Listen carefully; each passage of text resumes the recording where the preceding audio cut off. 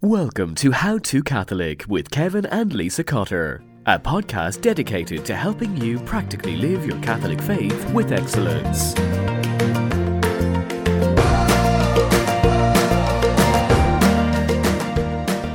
Consecrated virginity might be the most misunderstood vocation in the Catholic Church. It's often mistaken for a call to the single life, but this vocation, which predates religious sisters and nuns, is actually quite the opposite. So what exactly is a consecrated virgin? Well, as we continue our 4-part series on vocational discernment, today I interview Andrea Politio, who is one of only a few hundred consecrated virgins in the United States of America. And she happens to go to my parish.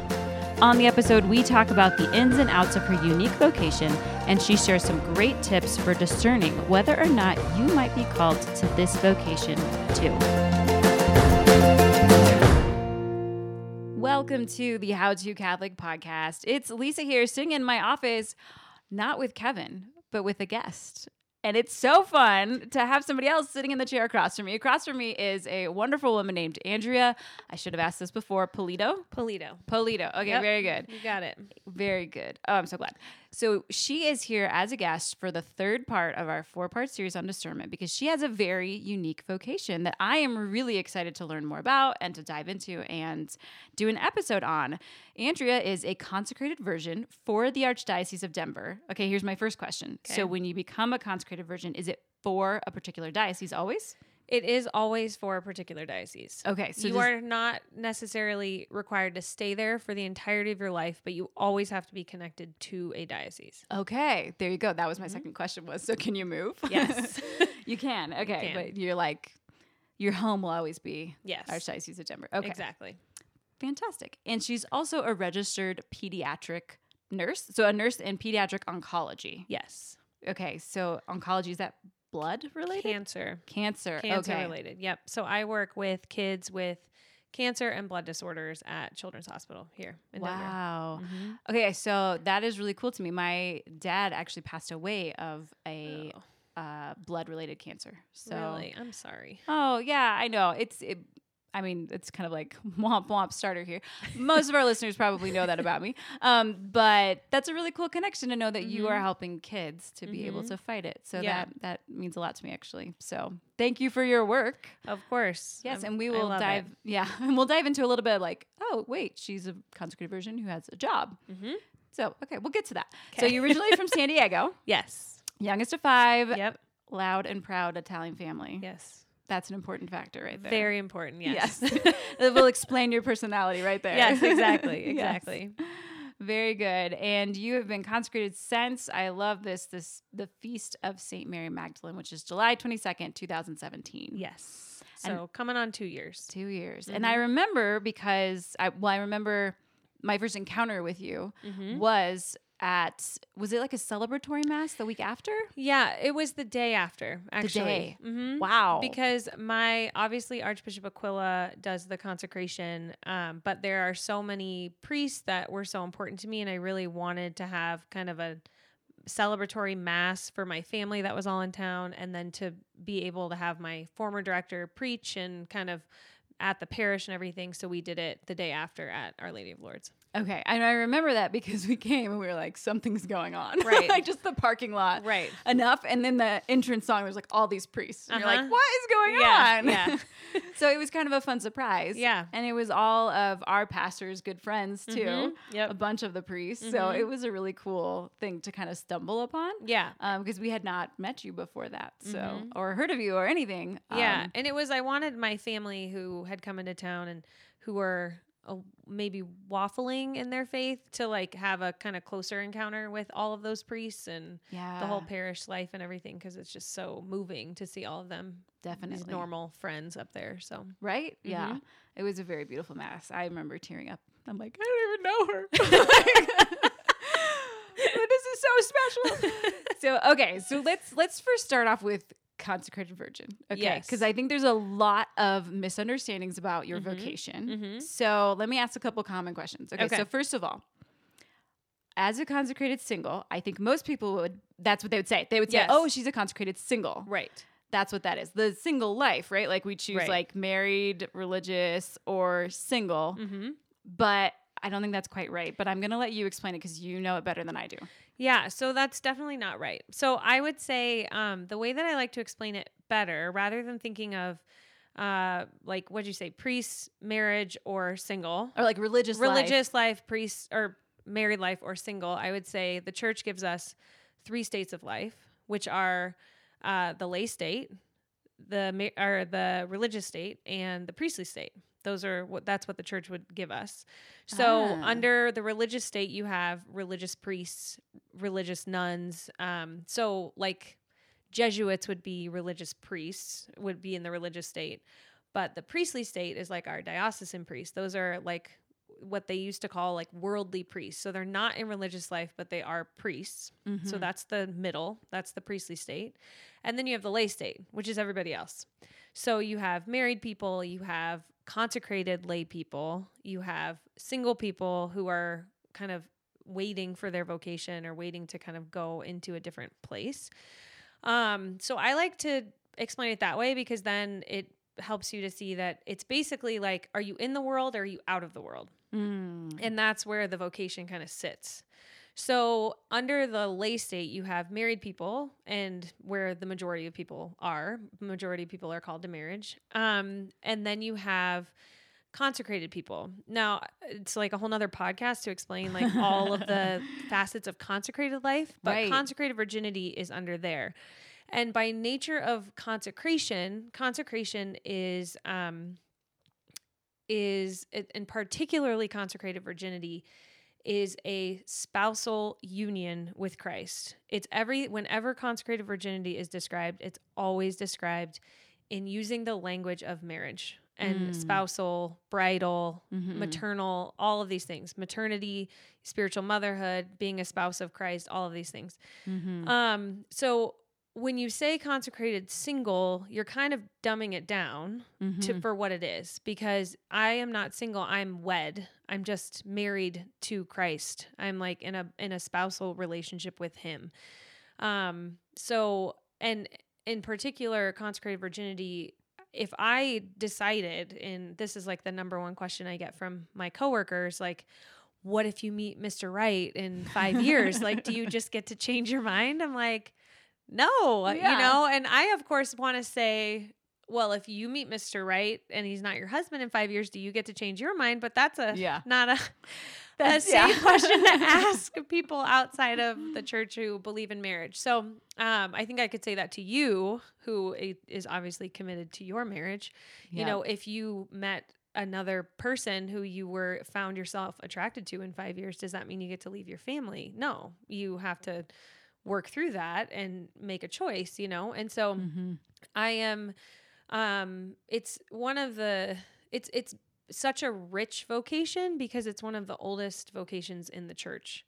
So I actually did like a little brush up before I came here so that I could give you like real facts. But so it's basically like in the 2nd century, when the church was still really young, and we don't even have writing on specifics from the early church, although they believe, like St. Justin Martyr even wrote about some of this in his writings, and he obviously wrote right after Jesus died. So there were these women who basically wanted to give their life to Christ in a profound way. But at the time there was no way to do it. Religious orders didn't exist. Nuns didn't exist. This is like the underground church, just rocking it and converting souls and all this stuff, that we know based on all the lives of the saints. And that's when it was born. Yeah. So when you hear about the order of virgins or sacred virgins or holy virgins, and you hear in the Roman canon, about Agatha and Agnes and Cecilia, these were all part of the order of virgins. These were all just women who wanted to give their life to Christ, and this was the form they did it. So you're like the forerunner of the religious vocation in the sense of like religious communities and things. Right. And historically, this vocation really kind of was really big, and then it kind of tapered off a little bit. It in like several middle centuries, of the church, because of religious life and because of the way that the church kind of went. And it really was just kind of reborn in like the 1920s. They kind of in the last 120 years or so, they've really redone the rite of consecration to really kind of go back to the roots of it. And it's kind of cool to see like the nature of our church is we're flexible in the sense of we obviously our morality and those kinds of things aren't changing, but we are flexibly moving with what the world needs in order to be converted, in order to know Christ. And so I think that there has been kind of a rebirth of lay consecrated life for that sake because of the secularity of the world. And I think that is part of the kind of revamping of this rite and the kind of pull towards consecrated virginity. People are talking about it a lot more and more women, younger women are doing it. I think is really just like an answer to the church, to the needs of the world that the church need to provide. So yeah, I don't know if that makes sense. It does. Yeah, no, it definitely does. Do you know, I have so many questions that are like popping up in my mind as you talk. Do you know how many there are? Yeah, I wrote it down actually. Oh, we have a number? We have amazing. A number as of 2015. Okay. So this you're is not even in that 4 number. years ago. I'm not in this. So there's at least two more because I have a good friend who's a consecrated virgin. Oh, cool. There are 4,000 as of 2015. There were 4,000 in the world, and the most being in Italy and France. And there's only 254 in 2015 in the U.S. Wow. Do you guys have a gathering ever?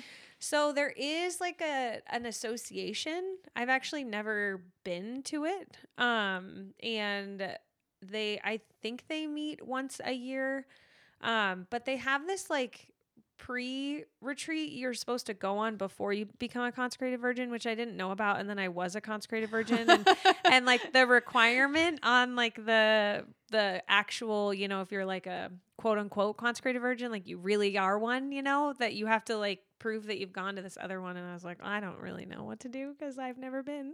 That's hilarious. You're like, Archdiocese, where were you at? I know, nobody told me. It's really funny. But I think consecrated virginity is challenging because I would say challenging for me, because I would say the majority of consecrated virgins are probably at least 30 or 40 years older than me. Okay. So there's not. So kind of hit a peak. Yeah, it's not a very young vocation. Gotcha. So, and then, okay, some more questions. So do you live alone then, or do you have roommates? So I used to live alone up until about a month ago, and now I have a roommate. Yeah. Okay. And it really, there isn't like a rule. Okay. Consecrated virgins are, responsible for themselves. Like I have to support myself. I have a job, as you said earlier. And there isn't, you don't have to live alone. But they kind of talk about it as if, how can you best live out your vocation? Mm-hmm. And the vocation, the primary role of a consecrated virgin is prayer. Prayer for the diocese, prayer for the priests of the diocese, and intercessory support for the local church. That's really the number one mission. So most consecrated virgins live alone. My move in with a roommate, and she's not a consecrated virgin. She's fabulous. Just another Catholic woman. Mm-hmm. And for me, I moved in with her more out of desire to have a roommate because I'm an extrovert and have lived alone for like 7 years now. And also to just practically speaking, just to save money in our lovely expensive city of Denver. There are, I think, some people who live in community who have roommates. Historically, consecrated virgins lived with their families. And more so, I think, out of necessity, because back in the day, you wouldn't have been able to support yourself if you lived alone. You had no rights, really. Exactly. So it's open-ended, you know, whether you want to live in community or not. So. Okay, so now 2 more questions have come to mind. Yeah. I'm like, are we even going to get to these tips? We will. This might be a longer episode, so just buckle up, friends.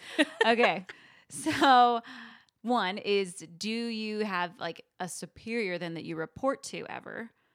Not in the same sense as a religious. Yeah. So like, do you answer to anyone? Do you know what I mean? Yeah, not really. Okay. Which is kind of funny. I answer to Christ. I mean, obviously. Sure, yeah. If I always say, because people are always like, are you, because we live the counsels of poverty, chastity, obedience. Okay. That's like that was another question I had. Mm-hmm. Okay. So that's part of, consecrated virgins don't take vows of poverty, chastity, obedience, but it's implied in the nature of consecration. But obviously that's going to look different when you live in the world or in a convent, especially with poverty. It's just going to look different. Yep. So people always ask me, like, are you, under obedience to the bishop? And my answer is always, if I were to go rogue, then yes, he would be the one to, tell me to stop or, get with it. If suddenly I decided I wanted to like become a priest or something crazy, he would be the one who would be responsible for me. But he does not have the authority to say, I want you to leave Children's Hospital and go do this, or I want you to move here. Or he could, of course, ask me to do anything, and I hope that we have that relationship, but it's not the same kind of obedience as, we need missionaries here and you're in this order. I'm sending you here for 3 years, or I'm sending you here for 5, or that kind of thing. Yep. I feel weird saying I feel obedient, but I have given my spiritual director, I guess, kind of the authority to tell me things that, if he were to ever he's never put me under obedience for anything, but yeah, I would certainly take it very seriously if he did. Yeah. If he was like, I'm seeing this in you, this isn't good for your spirituality. Yeah. I want you to do this. Absolutely. I will pretty much do anything he says, 'cause he's amazing. So it's not in the same sense, I think, as we think obedience.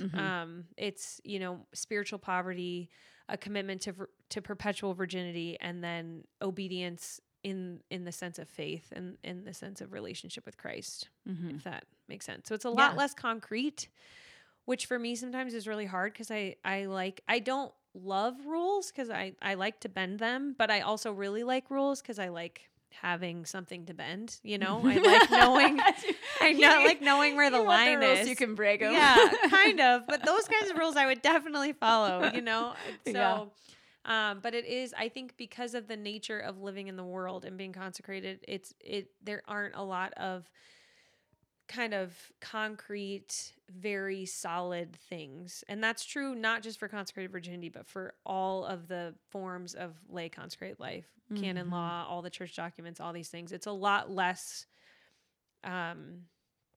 concrete than religious life. So that makes sense. Yeah. Okay. So then the other thought, another question. So you said your primary vocation is prayer. Like, are you like the call is like for prayer? So what does your prayer life look like then? So really simple. I mean, one of the commitments you make during the actual rite of consecration is to pray the Liturgy of the Hours.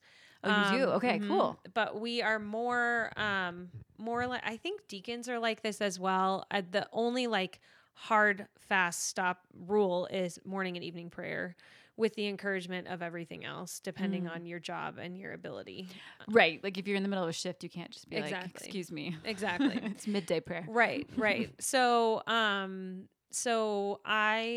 I start my day every day with a holy hour, and then do the Liturgy of the Hours. Most of the time at work, I don't do the midday, but the rest I do. But really that's it. And then it's kind of like the kind of idea that, I guess that's it, like in terms of the kind of, distinguished time of prayer. Right. Basically like what the call is of a consecrated virginity is that you have, you're in the world, but you are espoused to Christ, which gives you a radical availability to do anything that he's asking of you. So that's why, that one of the reasons priests aren't married, that's one of the reasons I'll never get married, is that it's not that there's anything wrong with that. It's that I have no husband and no children to worry about. They're not a priority, and that I have this radical availability to be conscious and follow what Christ is asking of me in those moments. And so really the designated times of prayer are kind of designed to create a disposition of docility in order to make the rest of the day a prayer, you know, whether that's a conversation or an interaction or, you know, actual prayers throughout the day. You know, it just kind of depends. So, and this is like a really great, beautiful thing I'm saying. I mean, I fail at this like constantly, you know. I'm like, oh, wow, that was a great opportunity that I just totally missed because I'm hungry or I'm angry or stressed or whatever. You're human. Right, exactly. So, again, there's not, other than the Liturgy of the Hours, there's not like a huge a rule of like, I need to see you doing a holy hour every day. It's kind of, I'm accountable to myself for that, and my spiritual director, obviously. Such a unique vocation. I love it. I love it. I wish that there were more. I wish that this was something like every parish had some, you know, consecrated virgins, because I think it's so beautiful, because you have a witness in the world that I think if you had on a habit would look different, and people would approach you differently. Right. And that was a big discernment piece for me, was thinking about like when I was kind of discerning where to go, it was the actual thing that changed my mind was like meditating on myself walking in a children's hospital in a habit versus myself walking in a children's hospital in a pair of scrubs. And I was like, I can't, this is not right. Like I'm not supposed to have that barrier between these people. And that's kind of what pushed me towards lay consecrated life rather than religious. So it is very unique. It also would be really nice sometimes to have a habit on, just to have that kind of knowledge of what you are. But because you probably have to explain it all the time. Yeah. Because you have a ring and it's beautiful. Yeah. But it also, it's so hard. It's so funny because in the Catholic world, you can say, I'm a consecrated virgin, and they'll be like, oh, I've never heard of that, but what is that like? And it's a little easier, excuse me, like the language of the church. If people know the language of the church, you can usually explain it for what it really is. At work, it's like this, I really discovered like early on, this just like really funny glazed over look that people get when you start talking about it. And so they're like, and then I'm like, you know, I'm kind of like a nun, but in the world. Yeah. And they're like, oh yeah, totally. I'm like, forget it. It's like not remotely appropriate or right, but it's not worth the conversation for people who have no idea what you're talking about. Well, because when like, so you can't see Andrea right now, but like, I just love it. Like you're not at all like what you would think. Like you have tattoos, you have a nose ring. Right. You're super stylish. I was like, look at that outfit. Like, like, dang, I've got like my jeans and my t-shirt on, and like she's adorable. Well, when you go to someone's house as a guest, you have to like put in a little bit of an effort, you know? So no, it's great. No, but I love it. It's just, it's like, you're such a sign that I feel like really is contradictory, you know? Like, oh, like you live for Christ, but you also like live in the world. You're not of the world, but like you live in the world. Which gets a little dicey sometimes. It's like there's a woman who I love who has taught me a lot about living consecrated life. Her name is Madeleine Debrel, and she was an unofficial consecrated woman during World War II in France. And she was a writer and a social worker, but she writes a lot about this, like that the whole life of a consecrated person in the world is a life lived towing this line and trying to stay on it rather than falling on either side.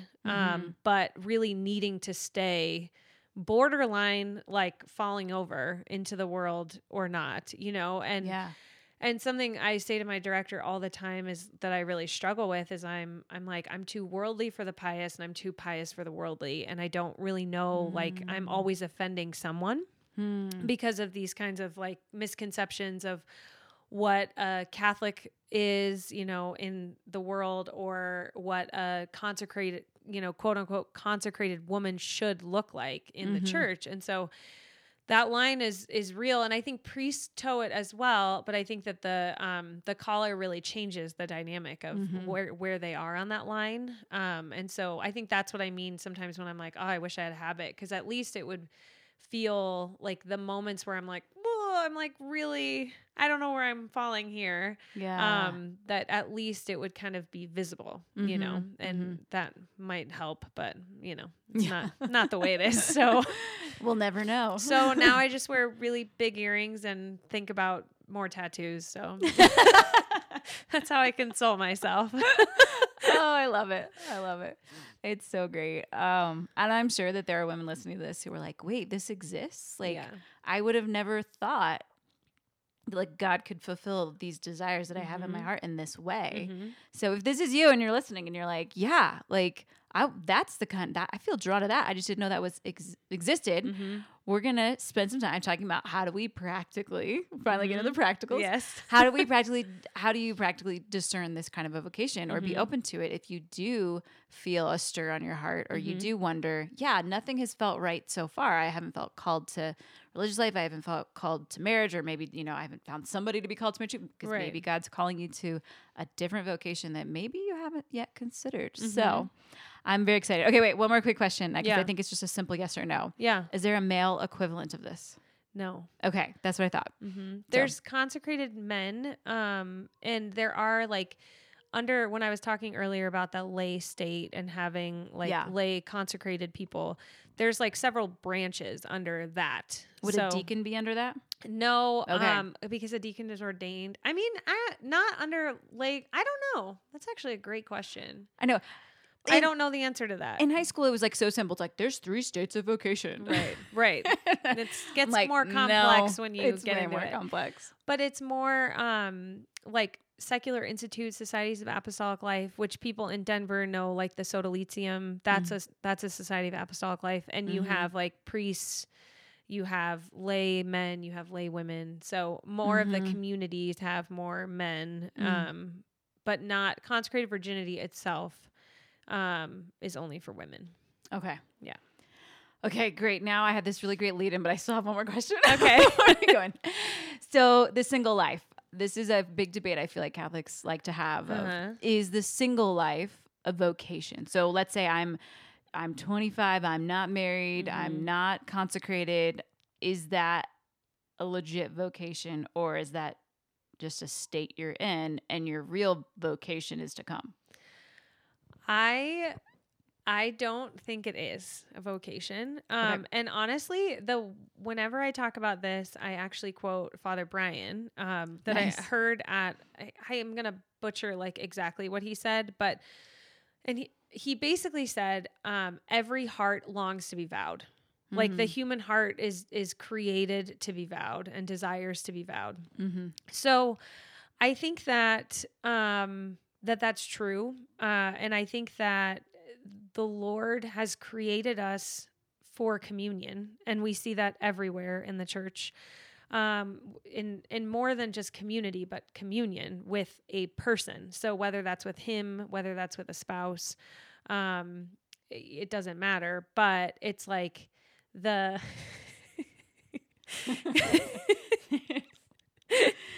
Sorry. So one of the joys of my office it's on the ground level, and there's a window to the backyard. The kids are all in the backyard. Kevin's out of town because this is the insanity of my life. And so my son is outside holding up my infant son to the window. He's very cute. Yeah. They're both very cute. They're watching us currently. Sorry to distract you. No, it's great. So we all long to vow. Yes. And so what I think is that the more that when I started discerning this vocation, the big work of it, a lot of it was really studying all of these different vocations and understanding them, understanding what they are, what they mean, how they're lived out, and to really discern my own. Yeah. And what I've come to the conclusion to basically is that there really is something for everyone. And so I think that there is a temptation to, especially if you're discerning marriage and nothing is happening. I think it's like, I'm just called to be single. And I think that if there's any amount of despair, then I don't think that's a vocation.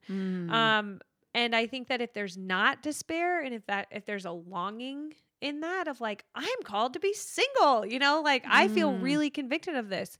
Well, then you're called to be espoused to Christ in some way, because that's what that longing is. It's projecting you into a deeper relation. You're still longing for a relationship, but that longing you're having is for Jesus. And so, and there are so many ways to do that, even if it's a private vow, but this kind of like idea of kind of floating out there. And I've heard people say like, I'm living the life of a generous single. I'm like, you can be generous, but be espoused to someone, and now that I'm consecrated, I think especially for women, obviously I am one, so I can really only speak for myself, but, I think that a woman's heart really comes to life in a new way when she belongs to someone and is loved exclusively and intimately. I think there is something, because even like 5.5 years of discernment and then being consecrated, there was like a change of like, this is like a real commitment, and that I made to Christ and he made to me, in this act, in this consecration. And there was something really beautiful and freeing about that. And I think that that's what you're kind of missing out on when you decide to be single for the sake of being single. Yeah. So, yeah. No, that's what came to my mind is like, there's got to be a freedom in that choice. Like, as opposed to just feeling like you're floating and you don't know where you're headed or you don't know what's next. And I imagine for a lot of women, it's a scary thing to make that commitment because it's like, well, but what if God does bring me a spouse one day? Right. Which I'm sure went through your mind, but like, there's got to be a freedom and like that decision's been made. Like, I'm not going to stress myself out for the rest of my life wondering, but I'm going to choose the path that brings me joy and I'm just going to commit to it. So, and I think that the thought of, what if someone comes, if I am discerning consecrated life to fill time, then I shouldn't be discerning consecrated life, and so I think it's, I started discerning this when I was 26. And so I'm like, I'm not human. I still notice like attractive men, and think about like, what would my kids look like and what am I going to miss out on, but it's a choice. I'm making a choice to say, that's a good looking guy. And I'm choosing to pursue consecrated life. And therefore I can acknowledge the beauty and move on, rather than do I need to see if anything's going to happen, or do I need to like flirt have a conversation and put on the flirting, whatever. It's like, that's not, it's like when you are in a relationship with a man and he's at your side, you're not going to start flirting with another guy, So same idea. So it's all the same for me being married. Like, you don't stop being attracted to people, because you're in your permanent vocation, It would be nice if all of these like little vices we have just disappeared when you're in a vocation. Your passions just like temper themselves, That'd be awesome. But not how it works. Definitely doesn't work that way. Okay, we got to get to the practicals. Okay, got it. Okay, so I love these. So Andrea has 5 tips for us for for discerning this particular vocation. And I love your first one. Your first one is chill the heck out. Yes, chill the heck out. I am a total spaz of a woman. I'm like very emotional, very extroverted. When things are going bad, good, excited, sad, there's always tears and there's always like a lot of, like telling people, and, it's just like, I'm pretty dramatic. It's just the Italian.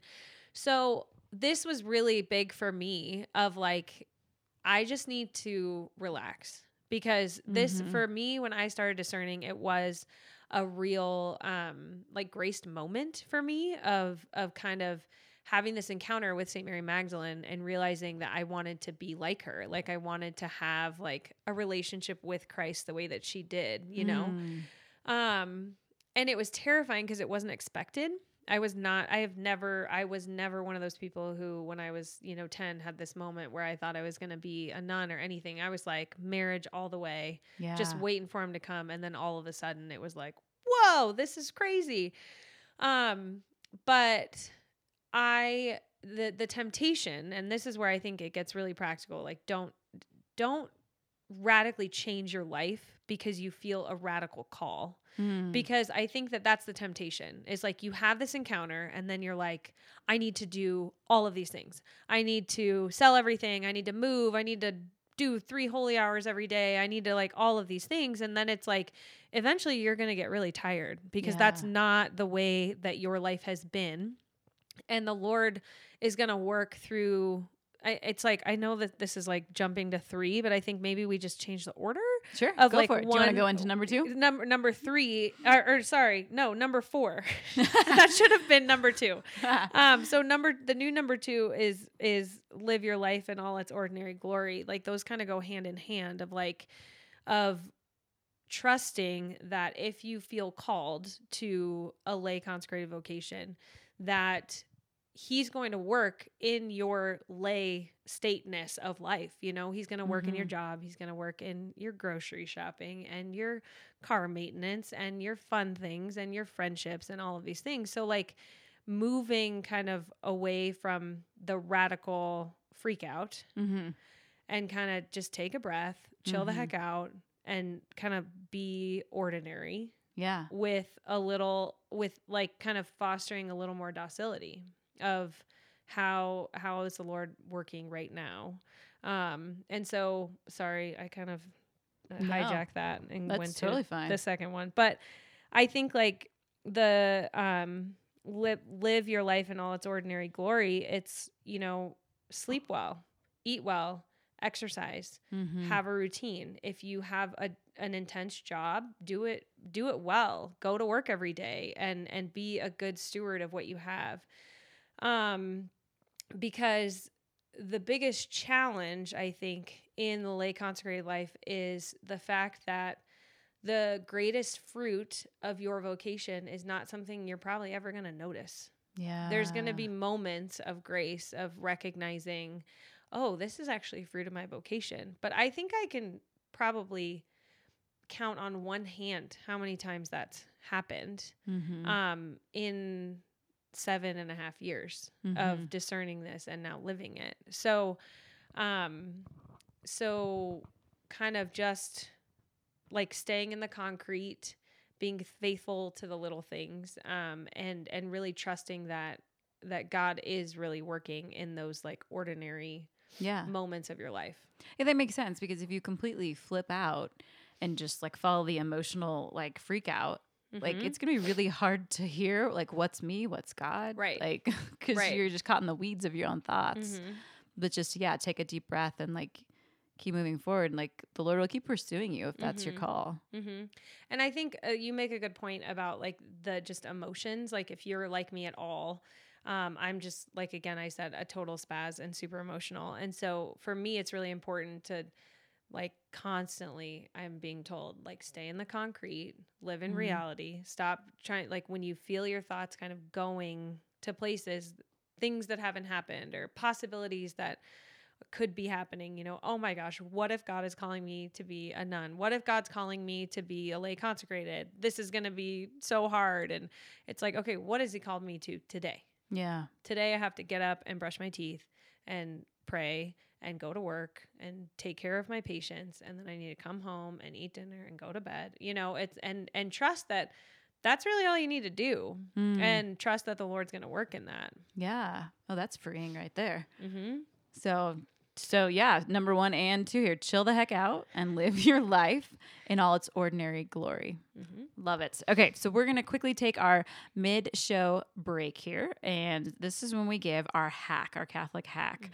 So I'm going to throw up a listener suggestion from Kelly. We have not done a listener suggestion hack in a while, which reminds me to tell you, if you do have Catholic hacks, please send them to us at hello@made2magnify.com. We love hearing from y'all. We love your Catholic hacks. So here's what Kelly has to say.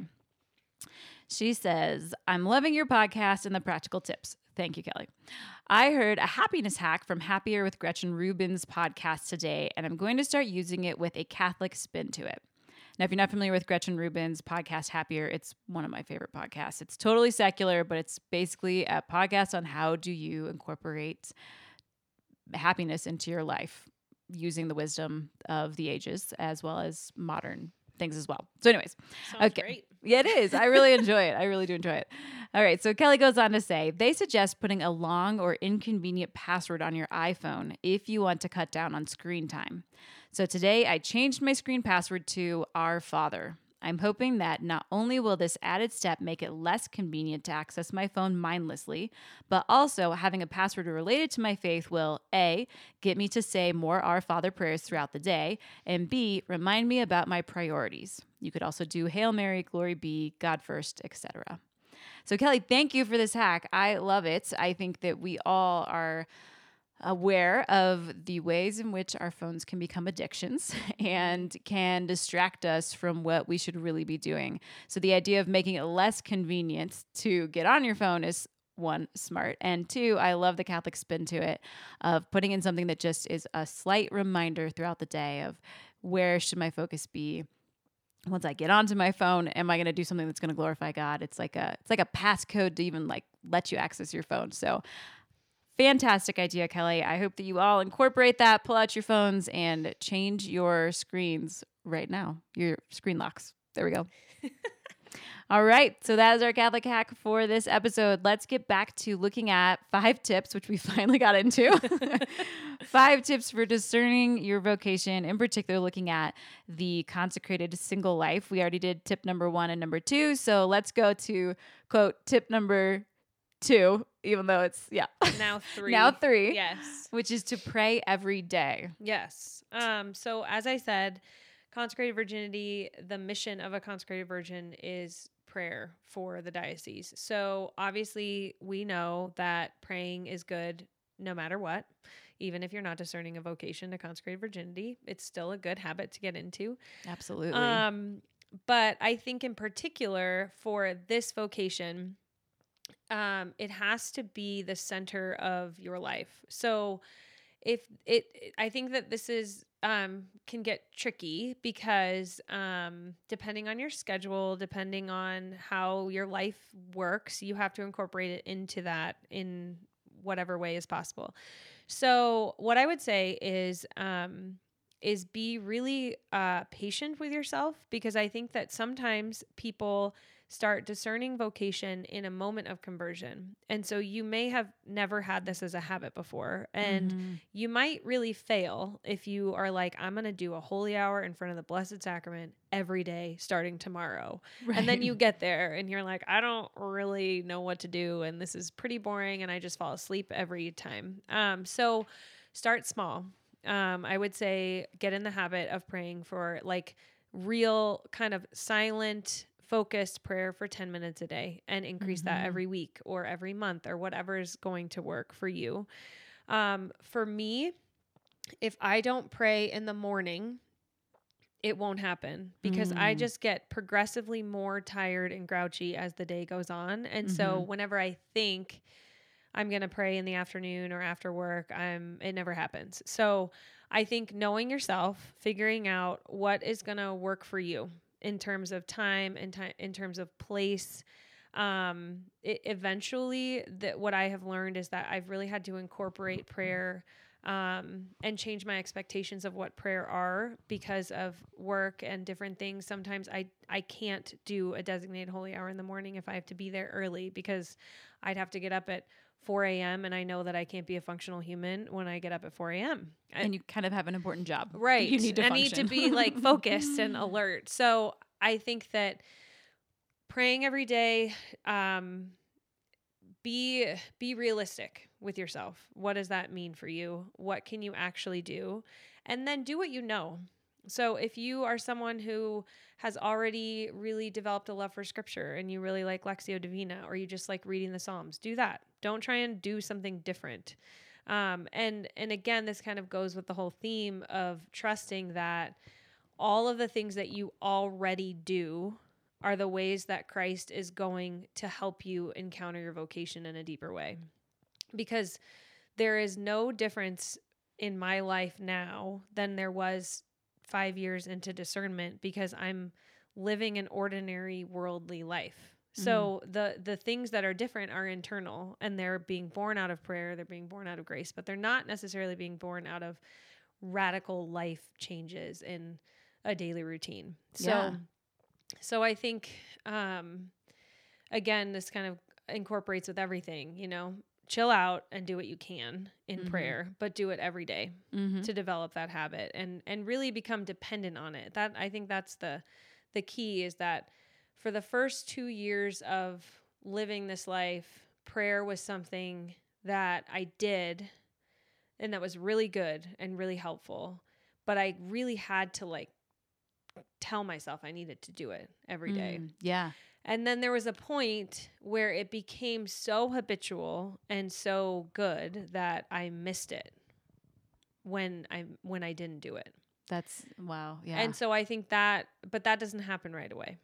So don't have the expectation that that will, but kind of, it's just like working out, you know, you're sore, you know, your lactic acid is built up and you really don't want to walk anymore, but you have to. So just keep going. Yeah. Oh, that's such a beautiful way of explaining prayer every day. Because I think that obviously for every vocation, like we need to be praying to understand the vocation. But I love how there's a great connection there of like, listen, like this is part of the call. So like build that habit now. And like, that's going to be part of helpful for your discernment. Like, yep, start doing now what you would be doing when you live that life and see if that brings joy. Right. Which obviously it did for you. Yes. Yes. It did. It did. Okay.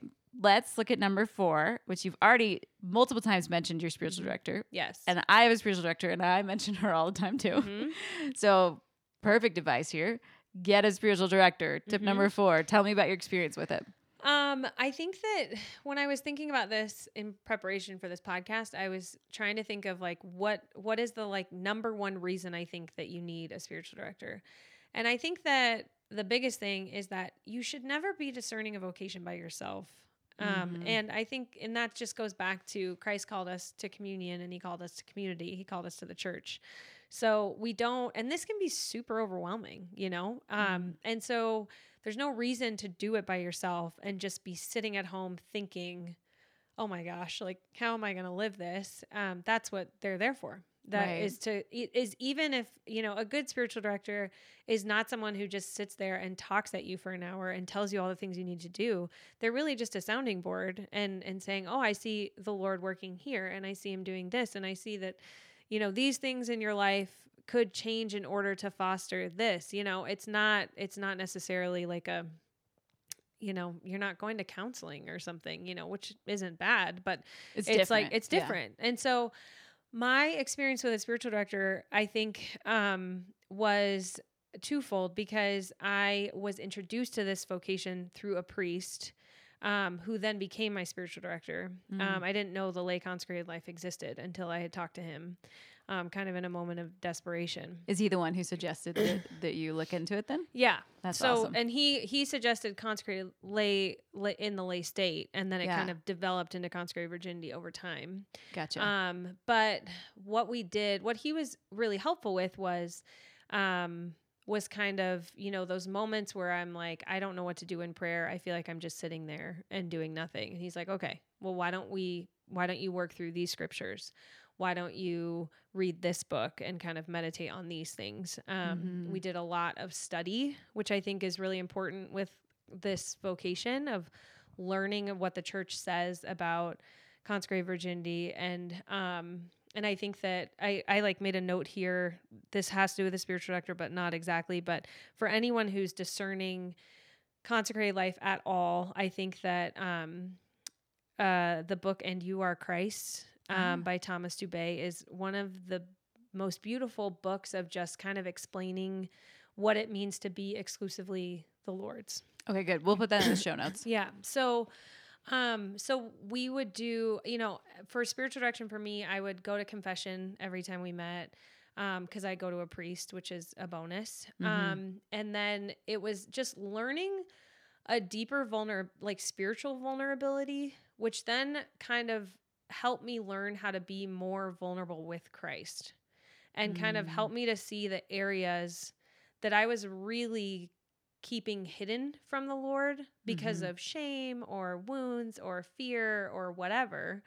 But as you know, in a marriage, you don't get to hide those things. And if you do, then it is really detrimental to your relationship. And the same is true with consecrated virginity.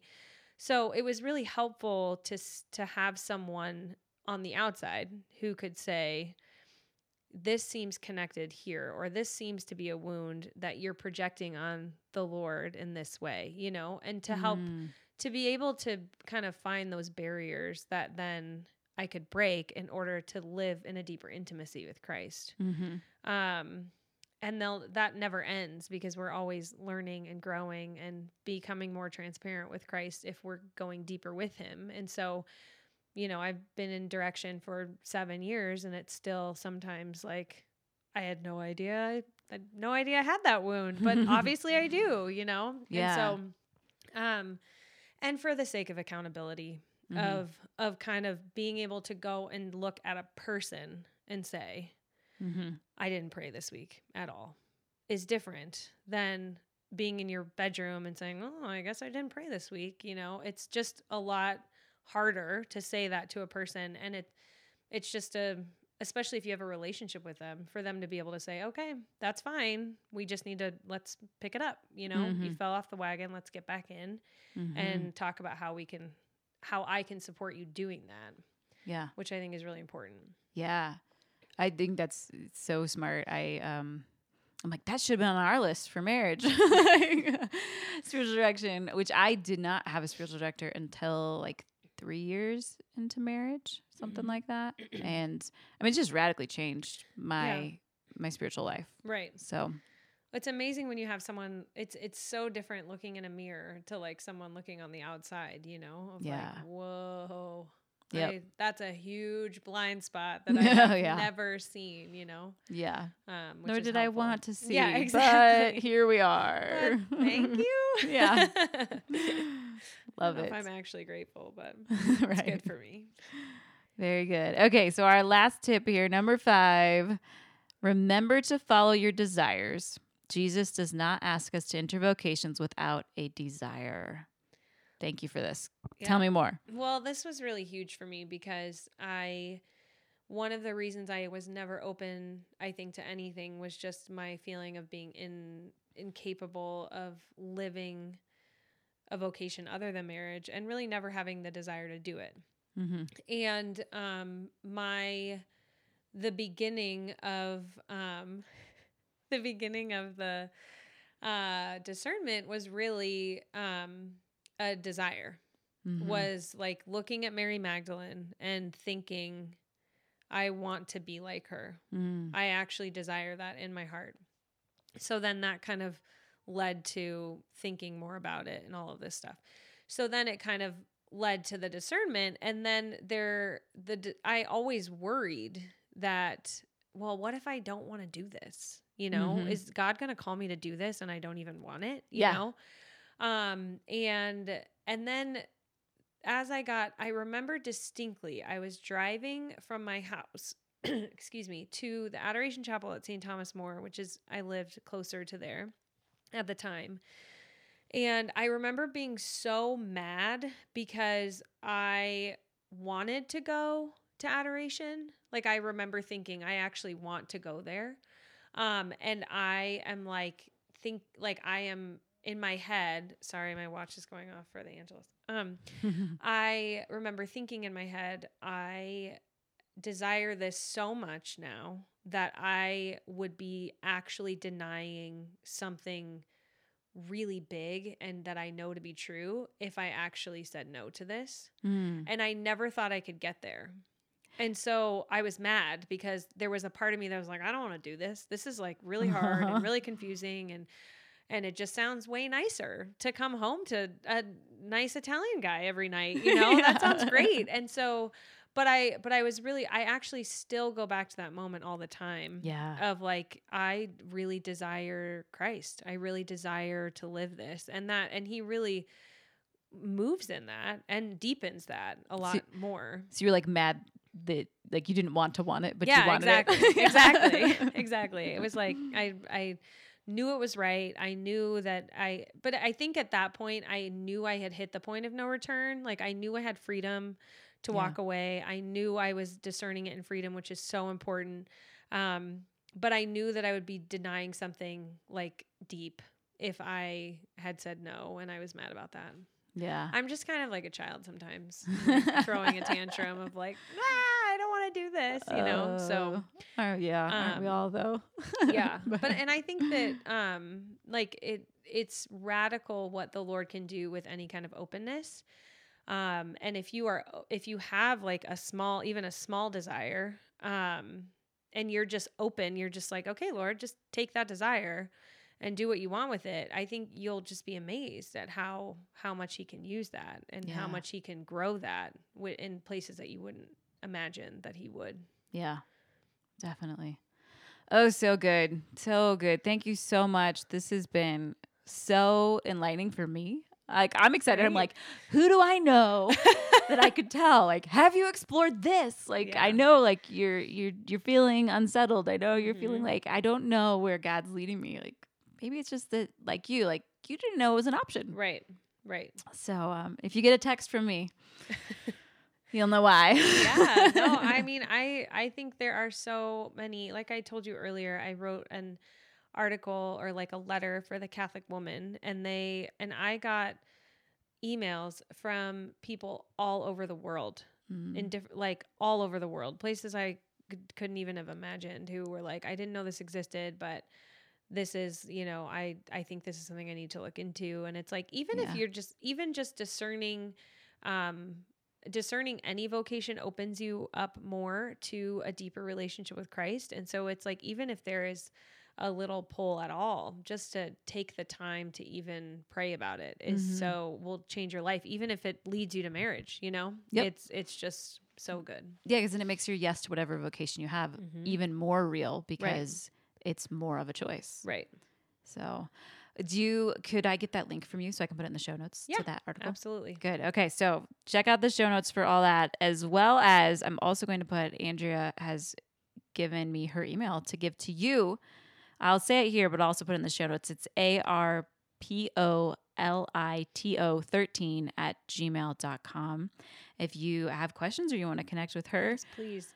Which is just so amazing that you're open to taking in questions from all over the world. Yeah, of course. I will not deny the fact that I'm not always the quickest, but you will always get a response. It just might take me a little time. Perfect. Yes. And then if you're just not an emailer, she's also on Instagram.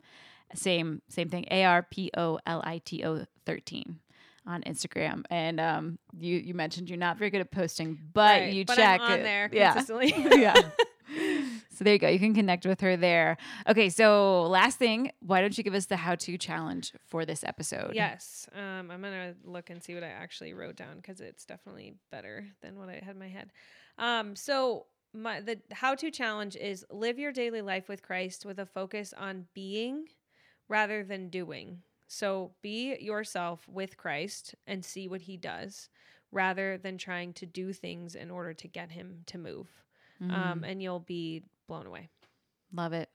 Such a great state of mind to live in. I think it would bring so much peace to all of us if we could capture that. So that's what you want to strive for. Myself included. Yeah, I know, right?